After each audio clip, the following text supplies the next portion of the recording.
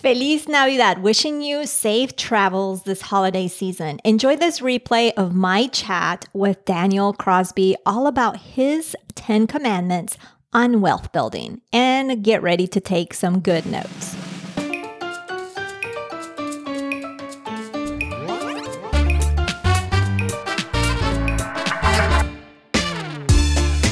Are you tired of the traditional money advice? Me too. Bienvenida. Welcome to the Her Money Matters podcast. Join me each week for down-to-earth money conversations that will leave you with more confidence and inspiration to help you take control of your money. And you will probably learn some Spanish along the way too.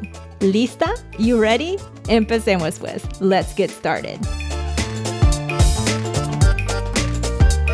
Hola, how's it going? This is Jen Hemphill, your host, and I am absolutely thrilled to have you here. There is a lot you're going to learn, and I'm going to warn you, you may have to take some notes. But if you aren't in a place to sit down, don't worry. You can always re-listen to the episode at a later time, or just go to today's show notes for this particular episode. In today's episode, you're going to learn why debt was a forbidden word in his household growing up. And you're going to learn how willpower is in limited supply and why eating that chocolate can make you a better investor. I absolutely love this tip. The difference between a story-based investor and a probability investor, which is very interesting. You're going to learn why he purchased Powerball tickets when he knows better. And you're going to learn 3 strong statistics that show why women are better investors.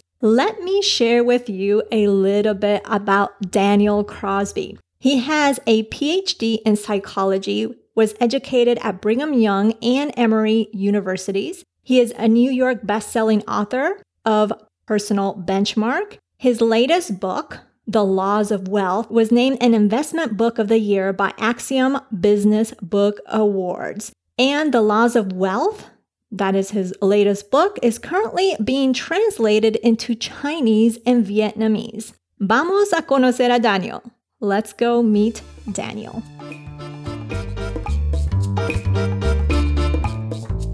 I am excited to have you, Daniel Crosby. So welcome to the Her Money Matters podcast.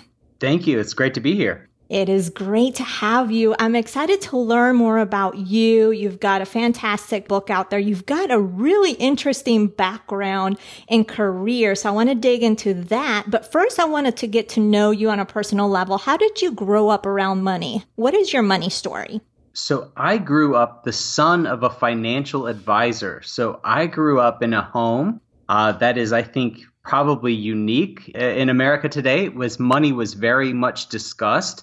We were very upfront about money. I learned a lot of great money behaviors. And I like to joke, but it's not a joke. In our home, debt was a 4-letter word, just like all of the rest of the 4-letter words. And honest to God, my dad would not let us say the word debt. And so grew up in a house. Yeah, grew up in a house where my parents had me fairly young, but they had paid off the house by the time my dad was 35. And that was just a big push for my parents and very much discussed with the children. And money was very much a part of the conversation and learned some great lessons there. And what did you learn? So I learned about investing. I learned about the miracle of compound interest. I learned about taking acceptable risk. I learned, even though I didn't call it that at the time, I learned about entrepreneurship and how taking risks leads there to be no floor on your income, but no ceiling either. And that was couched as a positive thing for me. And it really dramatically influenced the way that I've gone about my business as an adult. Awesome. Now, you were mentioning you were not allowed to say the word debt. Like literally, you weren't allowed to say it. That's what I heard. Literally, I was not allowed to say it. I would get chastised for saying the word debt. I find that so hilarious. I just wanted to make sure he was not allowed to even say it. I understood that they didn't like that, but wasn't even allowed to say it. That is interesting. Now, you were the son of a financial advisor and you got into psychology first, but then you're also into fund managing. So tell us how that happened. Yeah, so I started off college as a business major with an eye to becoming an investment manager. And so after my freshman year, I went on a 2-year mission from my church where I went to the Philippines for 2 years and, tried to do a little good in the world. And that experience changed me dramatically so that when I came back from the 2 years in Southeast Asia, being a business major no longer felt like the most important thing. Helping people felt like the most important thing. And at that age, I was, 21 years old at the time I got back.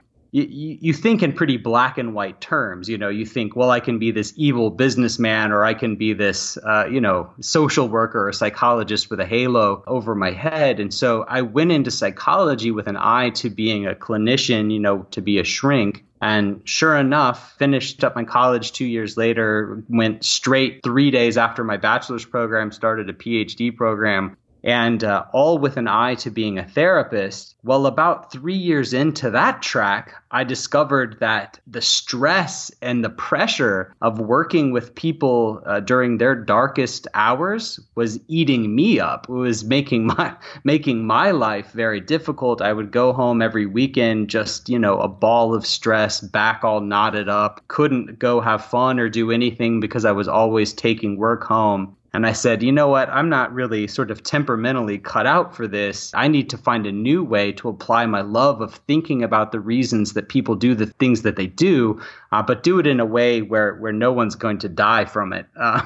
And so I found behavioral economics and behavioral finance in that process. So what is that? What is behavioral finance? And why should we be aware of it? Well, so the reason that you should be aware of behavioral finance, it's this discipline that sits at the intersection of psychology and investment management or investing, right? So it considers the reasons why people do the things that they do with money. And it's really a fascinating thing because my ideas about what it takes to be a good person and do meaningful work have obviously become more nuanced since I was 21. And we see that in financial markets, we leave so much return on the table because we get in and get out at all the wrong times. We panic and sell and we get greedy and overbuy. We make all of these behavioral mistakes. They impact our ability to accumulate and grow wealth. And that has very real implications on our quality of life. So behavioral finance is taking the sterile academic discipline of finance and all of the sort of beautiful mathematical formulas that come along with that and injecting the messiness of human behavior into that equation. And it's sort of a beautiful mess. Yes, and the messiness of human behavior. I love how you, because the human behavior is the biggest part, I think, right? Where it is. Because of the emotion. And as you mentioned, when there's those economic crises where you make decisions based on emotion, based on stress, based on the unforeseen. Those are when we can either make mistakes or not. And it's just we are taking action based on the emotion versus the history versus the trajectories versus all those things. So exactly right. Thanks for sharing that. Now, I understand that there are 10 commandments, if you will, because you wrote this fantastic book. And I'm going to make sure that there's a link in the show notes about this book. But there's 10 commandments of investor behavior. Can you take us a little bit through that? What those are? Why are they important? Yeah, so my book's called The Laws of Wealth. And just like you said, there's 10 commandments in the first part of the book. And the very first one, and I was intentional about the ordering of the 10. The very first one is you control what matters most. So most people approach investing with a lot of fear and trepidation, right? And they're very scared about it because they think that being a successful investor is all about understanding what Janet Yellen's going to do, what's going on in geopolitics, what's Donald Trump's next move and what's it going to do to interest rates. And what I try to make the case for in that first chapter is that the best predictor of your success or failure as an investor has to do with your ability to stick with just a very simple few behaviors that are in your control in up markets, down markets, and sideways markets. And it's boring, unsexy stuff like setting aside a little money each month, like managing your fees when you invest, like getting really broad basket of both stocks and bonds and real estate and treasuries and all of these things. Just boring standard stuff is such a much better predictor, and it's always in your control. So with that first chapter, I just wanted to empower the investor to say, you, Mrs. Investor, you can do this. It's in your control. Love it. So that's commandment number 1. How about number 2? So number 2 is you can't do this alone.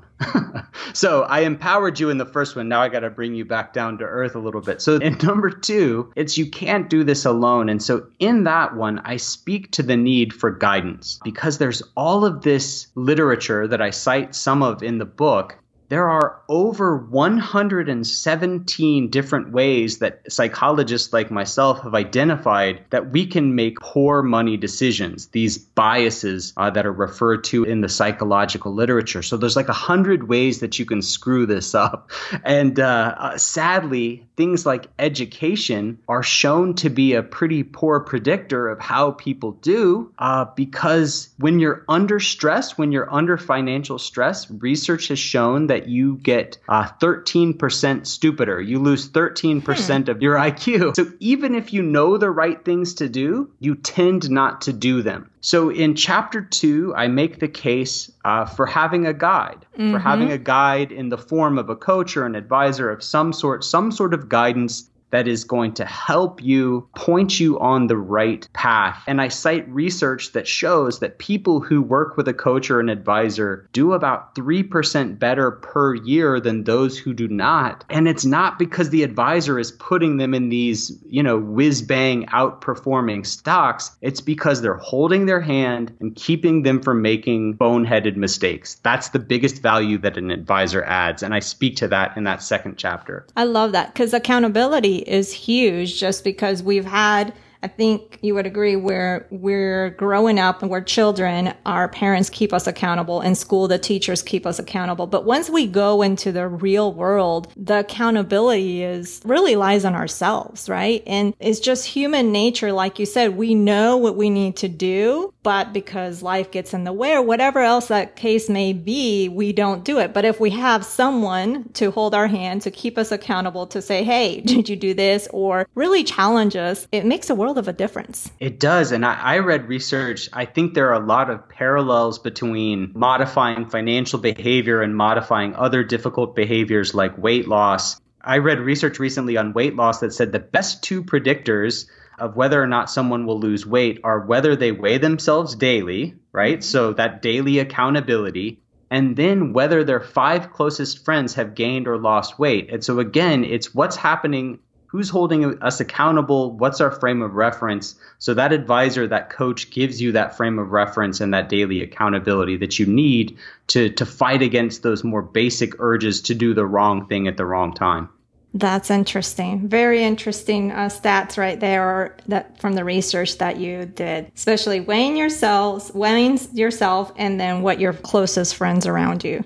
Right. Find some I need some skinnier friends. I'm in the market for some skinnier friends, as it turns out. Oh, you're funny. And how about commandment number 3? So commandment number 3 is that trouble is opportunity. And so I'll lead into this one with a sort of a funny thing that happened to me recently.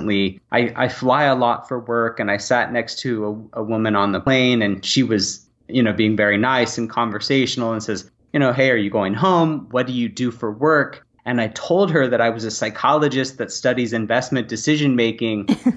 And she goes, let me get this straight. You went to 8 years of college? So you went to 8 years of college to tell people to buy low and sell high? And she falls prey to what we see in number 3, which is everyone knows that trouble is opportunity, but no one does it. So in chapter 3, it's just like diet and exercise. Everyone knows what it takes to lose weight. You eat less and you move more, but it's really hard to do. So in chapter 3, I give some good research on how every disastrous period in market history has been an immense buying opportunity. So the first thing that I try and do is give some education around that. And then the second thing I try and do is sort of true to what you're beginning to sense as a theme in my work is I try and help people lock that in. I try and give some suggestions for how people can lock that in, because I promise you the next time that we get another March of 2009, which was the very bottom of this last bear market, it's going to feel scary as heck to you and you're not going to want to do the right thing. So willpower is not enough. And I try and give some suggestions there for locking that in. Love it. Yeah, definitely. Willpower is not enough. I've been guilty of it, of really trying to not give in to wanting that piece of chocolate. And somehow I find myself eating it. So even though supposedly I have the willpower that I'm not going to do it, right? Well, do you know what's crazy is the thing about willpower in the research shows that if you exert willpower in one area, it tends to be used up and you don't have access to it in another area. So people who are dieting are more likely to cheat on their spouse. And, people who are denying themselves chocolate are more likely to sell their stocks. So we have this very limited sort of reservoir of willpower, and you want to do everything in your power not to have to draw on that for silly stuff. So automate your investment processes so that you take advantage of down markets and you don't have to think about it, and you can save your willpower for chocolate and staying married. Right. So basically, there's that limited supply of willpower, eat my chocolate, and then I will make good decisions in the stock market. That's right.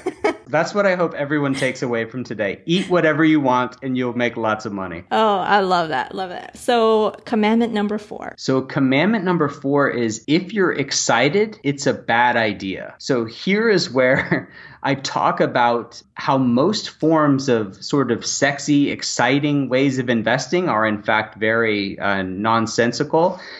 And I give the specific example of IPOs, or initial public offerings. So this is when a stock first becomes available to the public. And I cite the example here. Everyone has a story of, if I had just bought Apple on day one, if I had just bought Facebook, or, whatever your stock of choice is. But the research shows that on average, initial public offerings, so these brand new stocks, do 21% worse than the S&P 500 3 years on. And so, my work is really about getting people away from their tendency to be story-based investors and tilting them towards being probability-based investors. You might hit it big, but you're probably going to underperform dramatically. And you have to sort of play the odds. You have to try and be the house and not the gambler in investing. And I think that is sort of the one most fundamental piece of what I try and get my clients to do is nothing's for sure, but you tilt probability in your favor at every turn and it ends up good for you over time. And that fourth commandment there, that if you're excited, it's a bad idea, is the very hallmark of that. I love that. And it's really, for me, what really strikes me when you talked about that, when you mentioned probability as investors, that's where you want to go versus the story-based.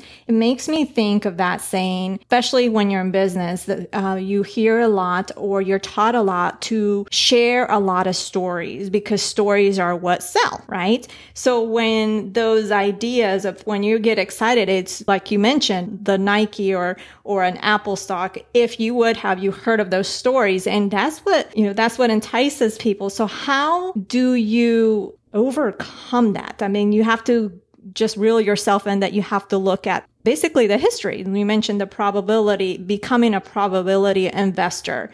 So is there something else that you should do? So the only thing more powerful than a happy story is a sad story because you're never going to out logic people. And I think that's the mistake that so many investment managers and financial advisors try and do is they bang their heads against the wall of trying to give people stats and numbers, and these just don't appeal to us on the same visceral level that stories do. And so I give negative stories. Like I give the example of Sir Isaac Newton, one of the smartest people to ever live, undoubtedly smarter than you or I. And yet he lost everything he had in a financial bubble because he was not having his own personal benchmark. He wasn't worried about his own house. He was worried about trying to keep up with the Joneses. And so he invested in this speculative company. He had a sense that it was a sort of a speculative bubble, so he exited. But some of his friends stayed in.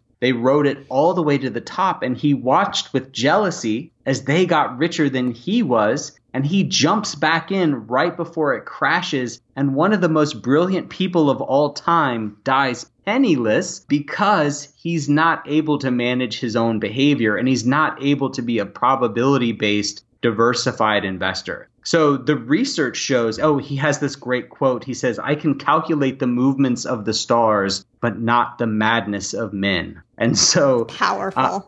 Powerful, right? So one of the things he's effectively saying, physics is easier than psychology. Physics is easier than investor behavior. And I think he's right. And so people are twice as upset about a loss as they are excited about a gain. There's a lot of good research that shows that that's the case. And so I think the only way that you sort of counteract this story-based euphoria is with negative stories that sort of demonstrate the opposite point. Now, all of this said, full disclosure, I did buy $10 worth of Powerball tickets this afternoon.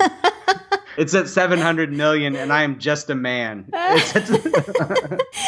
that is so funny. That's great. Well, this is fascinating me. So let's move on to commandment number 5. Okay. So number 5 is you are not special. And so I've given 3 TEDx talks now, and the name of my first TEDx talk was You're Not That Great. And in that talk, I talk about the power of disabusing ourselves of this notion that we are special. So psychologists, like myself, one of the things that we see in the human family is that we are by and large prone to something called overconfidence bias, which is we overrate the likelihood that good things will happen to us and we underrate the likelihood that bad things will happen to us. So my lottery stupidity is a perfect example, right? Like my odds of winning the lottery. Before we jump into today's content, keep your ears peeled for a unique reveal I'll be sharing midway through the show. It's something special just for you. We are 1 in 300 million. And yet, I did it. I did it because I think that good things are unusually unlikely to happen to me. But we underweight the probability that we'll get divorced or get cancer or, pick the bad thing. And so investors need to enter the investment arena with the idea that if something bad happens to people, it can happen to me too. And we need to plan our portfolios as though we are not special, we are not different, and we are subject to all the same whims and vicissitudes of the market as everyone else.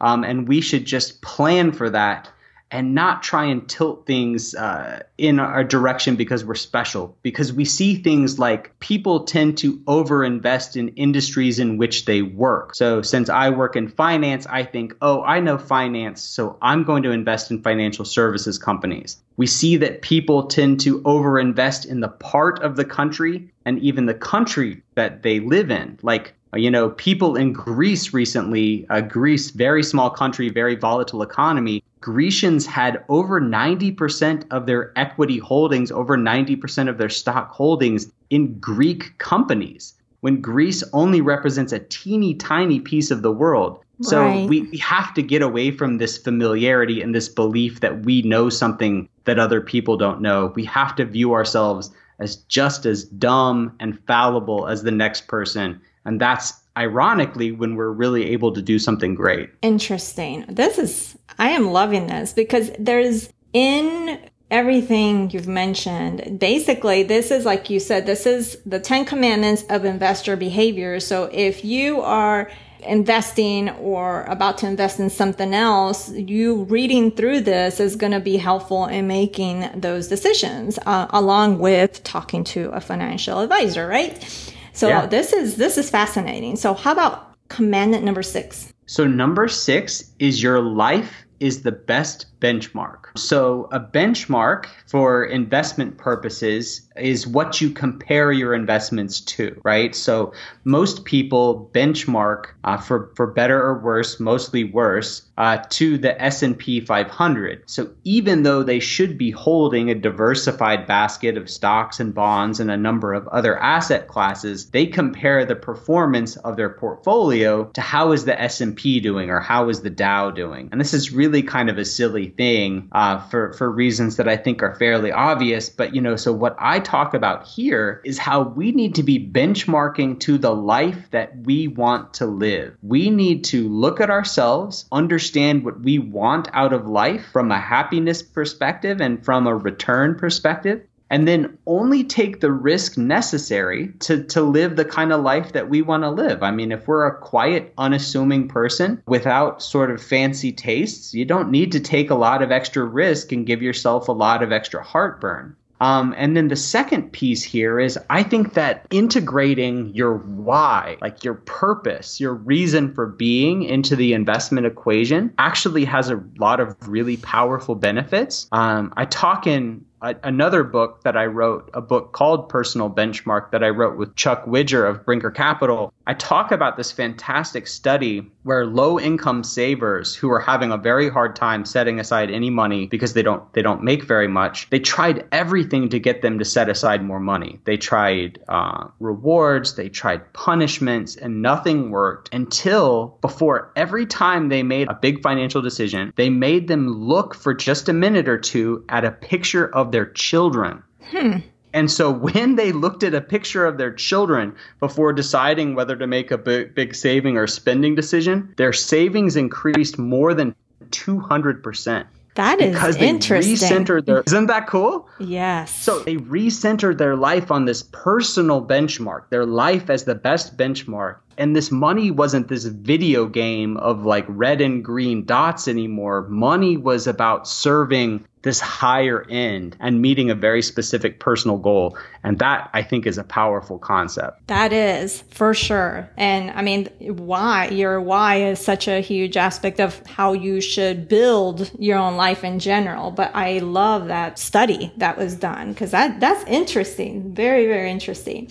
So let's go to commandment number 7. Okay, so number 7 is forecasting is for weather people. So if you're like me and you read a lot of financial blogs and other sites, you often see articles like, this person called the Great Recession. Hear what they have to say now. And the reason that we're drawn to these sort of financial forecasts is something very specific to do with our brains. So our brains take up like 2 to 3% of our body weight, but account for about 20 to 25% of all of our metabolic spend. So about a quarter of all the energy you spend in a given day, the calories you consume, about a quarter of that goes to your brain, even though it's just a relatively small part of your body. And so the fascinating thing about this is the brain is always, because it's so inefficient metabolically, your brain is always looking for ways to go into energy saver mode and to not try and think so hard. So one of the primary ways that we do this is by listening to people we think of as financial experts. And I cite a study in my book, The Laws of Wealth, that shows that people who are listening to a financial expert, the part of their brain associated with critical thinking and decision making actually goes to sleep. And so, so the problem is they suck. So we want this. But then I cite research in the book, too, that shows that how pitiful their track record is. So we've got this really mixed bag of our brain really wants to stop thinking about money because most of us think it's kind of boring and terrible. But yet, when we're listening to other people who are making these big doomsday predictions, they're not very good at it. So I think the point here is you want someone to be thinking about this for you, but you probably don't want it to be Jim Cramer. You want it to be someone who's an expert in you and someone you can meet with in your hometown that can kind of walk you through the paces. And a probability investor as well. That's right. Exactly. I'm learning something here. Awesome. How about commandment number 8? So commandment number 8 is excess is never permanent. And so the reason that I love this one is there's not much that you can say pretty unequivocally that's true about the capital markets because they move around so much. But I feel like this is the one thing you can always say.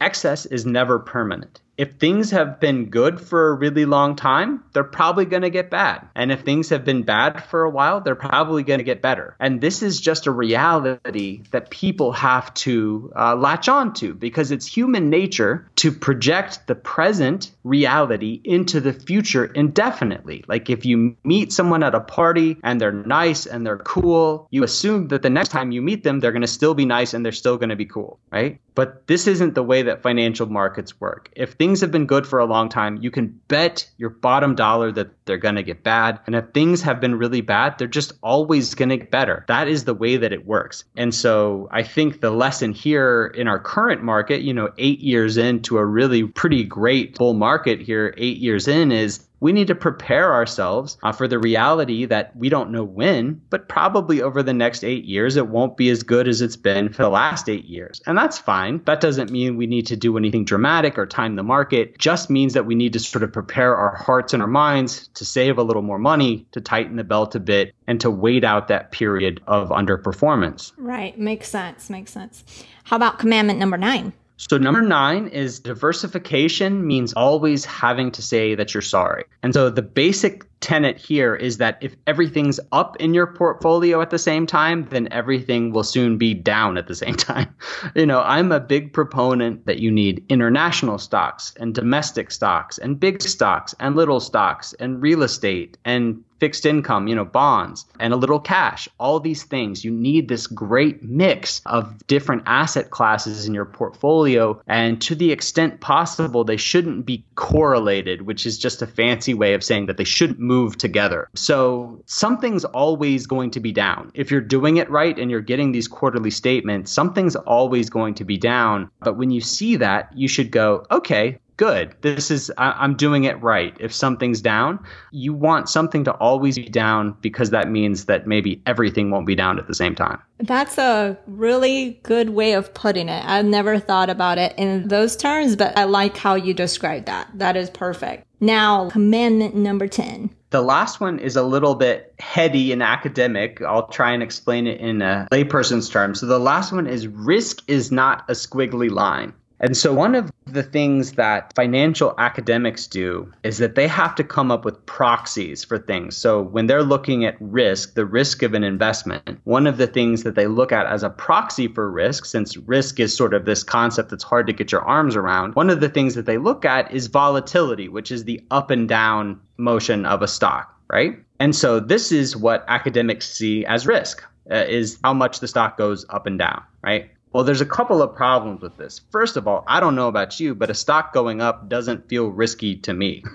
And so a stock that has gone up a lot would in some ways be classified as highly volatile. And that's not a great definition because that's not the way that we think about it. Mm-hmm. So in this last chapter, I try and divorce us from this sort of academic sterile notion of what it means to take on risk. And I try and talk about some more fundamental considerations of risk. I talk about the behavioral risk again, bringing that back in from the first chapter. The greatest risk to your retirement, to your ability to achieve financial security is not the markets, it's you. And so I try and reintroduce this concept of personal responsibility. And then I talk about some fundamental ways to look at a stock besides volatility, just to look at what kind of brand is it? What kind of business is it? More fundamental considerations of how good an investment might be that are less academic than this concept of volatility. Awesome. Wow. This has been fascinating on the breakdown, and a lot of the things, as I was listening to you, definitely I gained some new knowledge. Some of the things I'm like, yes, that makes sense. And some of the things are simple in the sense of when you say it, it makes sense. And well, yes, obviously we need to do this. But then on the opposite side, it's not as easy to do depending on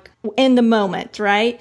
So I love that, just having your book handy, just reading. For those of you listening, if you want to dig deeper into this, I'll have the link in the show notes for his book. But how you broke it down with the stories, I loved it. I loved it. So this has been completely fascinating. I really, really appreciate it, Daniel. No, it's my pleasure. So as you know, we'll wrap it up because that basically, you gave us so much information, so much golden information. As you know, this podcast is about making money simple and taking control of it. And I know you're male, but how would you finish this sentence? Her money matters because. Her money matters because women are better investors than men. So I got to close out with a couple of statistics. I know we're over time. I was going to ask for it.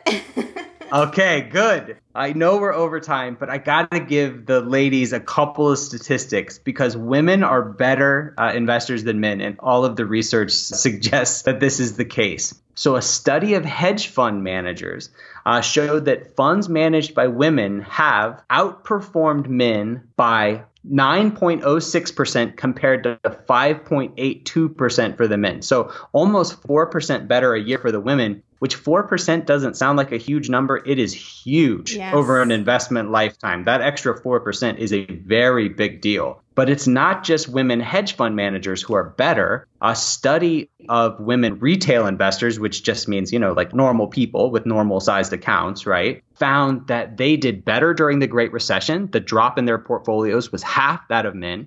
And that over time, that they beat the men by an average of 1.4 percentage points per year, and that single women beat single men by 2.3% per year. So women are dramatically underrepresented in the financial services field. So for anyone listening to this with even sort of an inkling of an interest in this, women are, from a biopsychosocial perspective, so this is just a fancy way of saying, everything from the way that they're built to the way that they're raised, women are better positioned to be good, patient, level-headed money managers than men. And I think it's something that's underappreciated by the industry and by women. Oh my goodness. Thanks so much for sharing those stats. Those were amazing. You had from hedge fund managers to just normal day-to-day women to single women at the stats. That was awesome. So thank you again, Daniel, for joining us, for sharing all that you shared. I really, really appreciate it. It was been a blast. Thank you. I had a lot of fun too.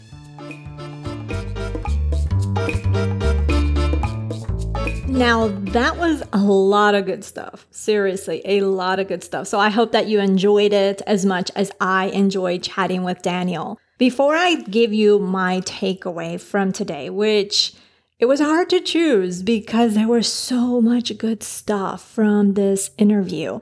So before I do that, I want to do the weekly shout out, or la mención, as we're starting to call it. And this week's mención, if you will, is going to Maraj, and it's for her recent participation in our community. Our community is meant to support each other, ask for support, all while easing those money conversation. And she has been asking for support, which can be hard to do for a lot of us. So thank you, Mara, for being an example to those who are still a little fearful and asking for support. Now, there are so many takeaways, as I mentioned earlier from this episode, but I wanted to highlight the research on women being better investors.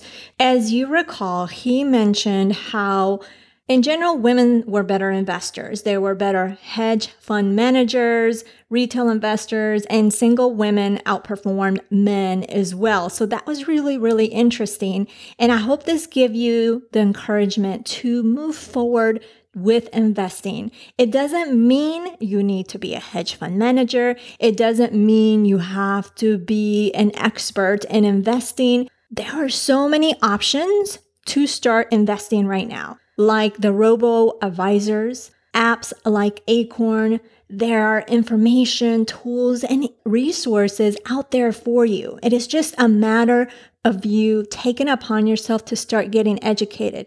Again, that doesn't mean that you need to be an expert in all things investing unless you want to. If you want to, go for it. I'm all behind you. And if you don't want to become an expert, this is why we have financial planners who can give you that guidance that you need. A financial planner is a qualified investment professional who can help you meet those long-term financial goals by really taking a look at your current status and really finding you an investment or a strategy and guiding you where to invest to achieve what you want to achieve in the long term. Now, remember, I am not a financial planner. I'm an accredited financial counselor, which is different. As an accredited financial counselor, I can educate you on sound financial principles. I can assist you in overcoming debt. I can help you identify those money management behaviors that aren't serving you.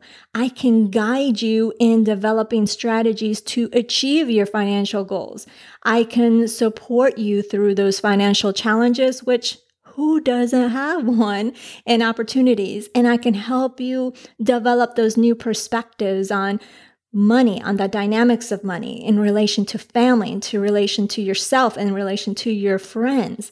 So those are some of the things that I can do. So I just wanted to clarify that because I still get confused to be a financial planner, which I'm not. So that was a side note. I got a little distracted there. But the whole purpose of me sharing this with you is to make sure to encourage you to get out there and start investing. You don't have to start investing a whole lot of money. Start with a little. Get your feet wet. Get out there. Learn some things.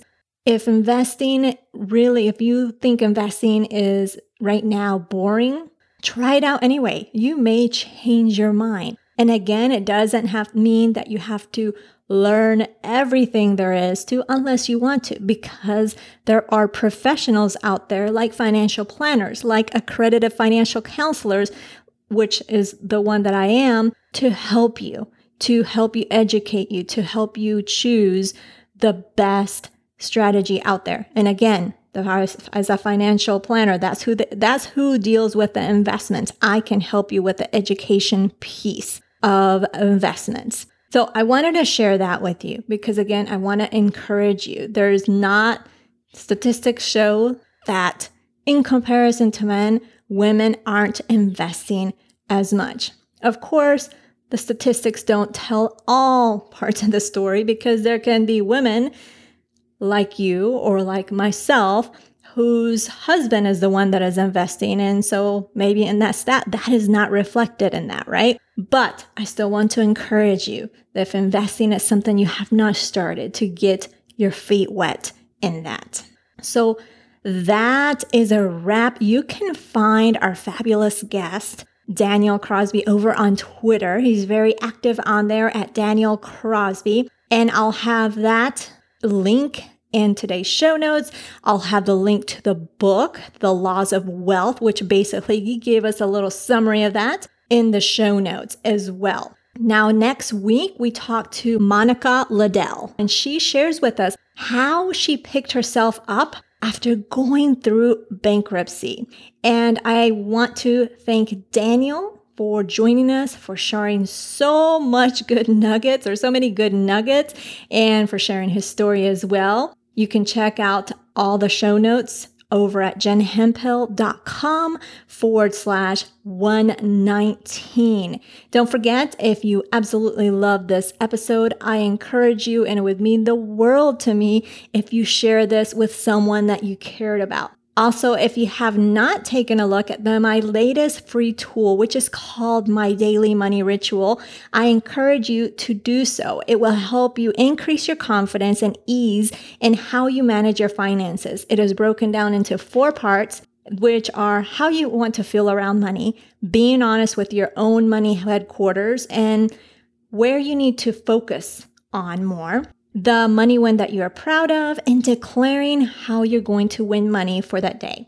Again, that is My Daily Money Ritual, and that is found over at jenhemphill.com/ritual, or in today's show notes. That is over at jenhemphill.com/119. So thanks again so much for joining me today, and I will talk to you next Thursday. Chao, hablaremos el próximo jueves.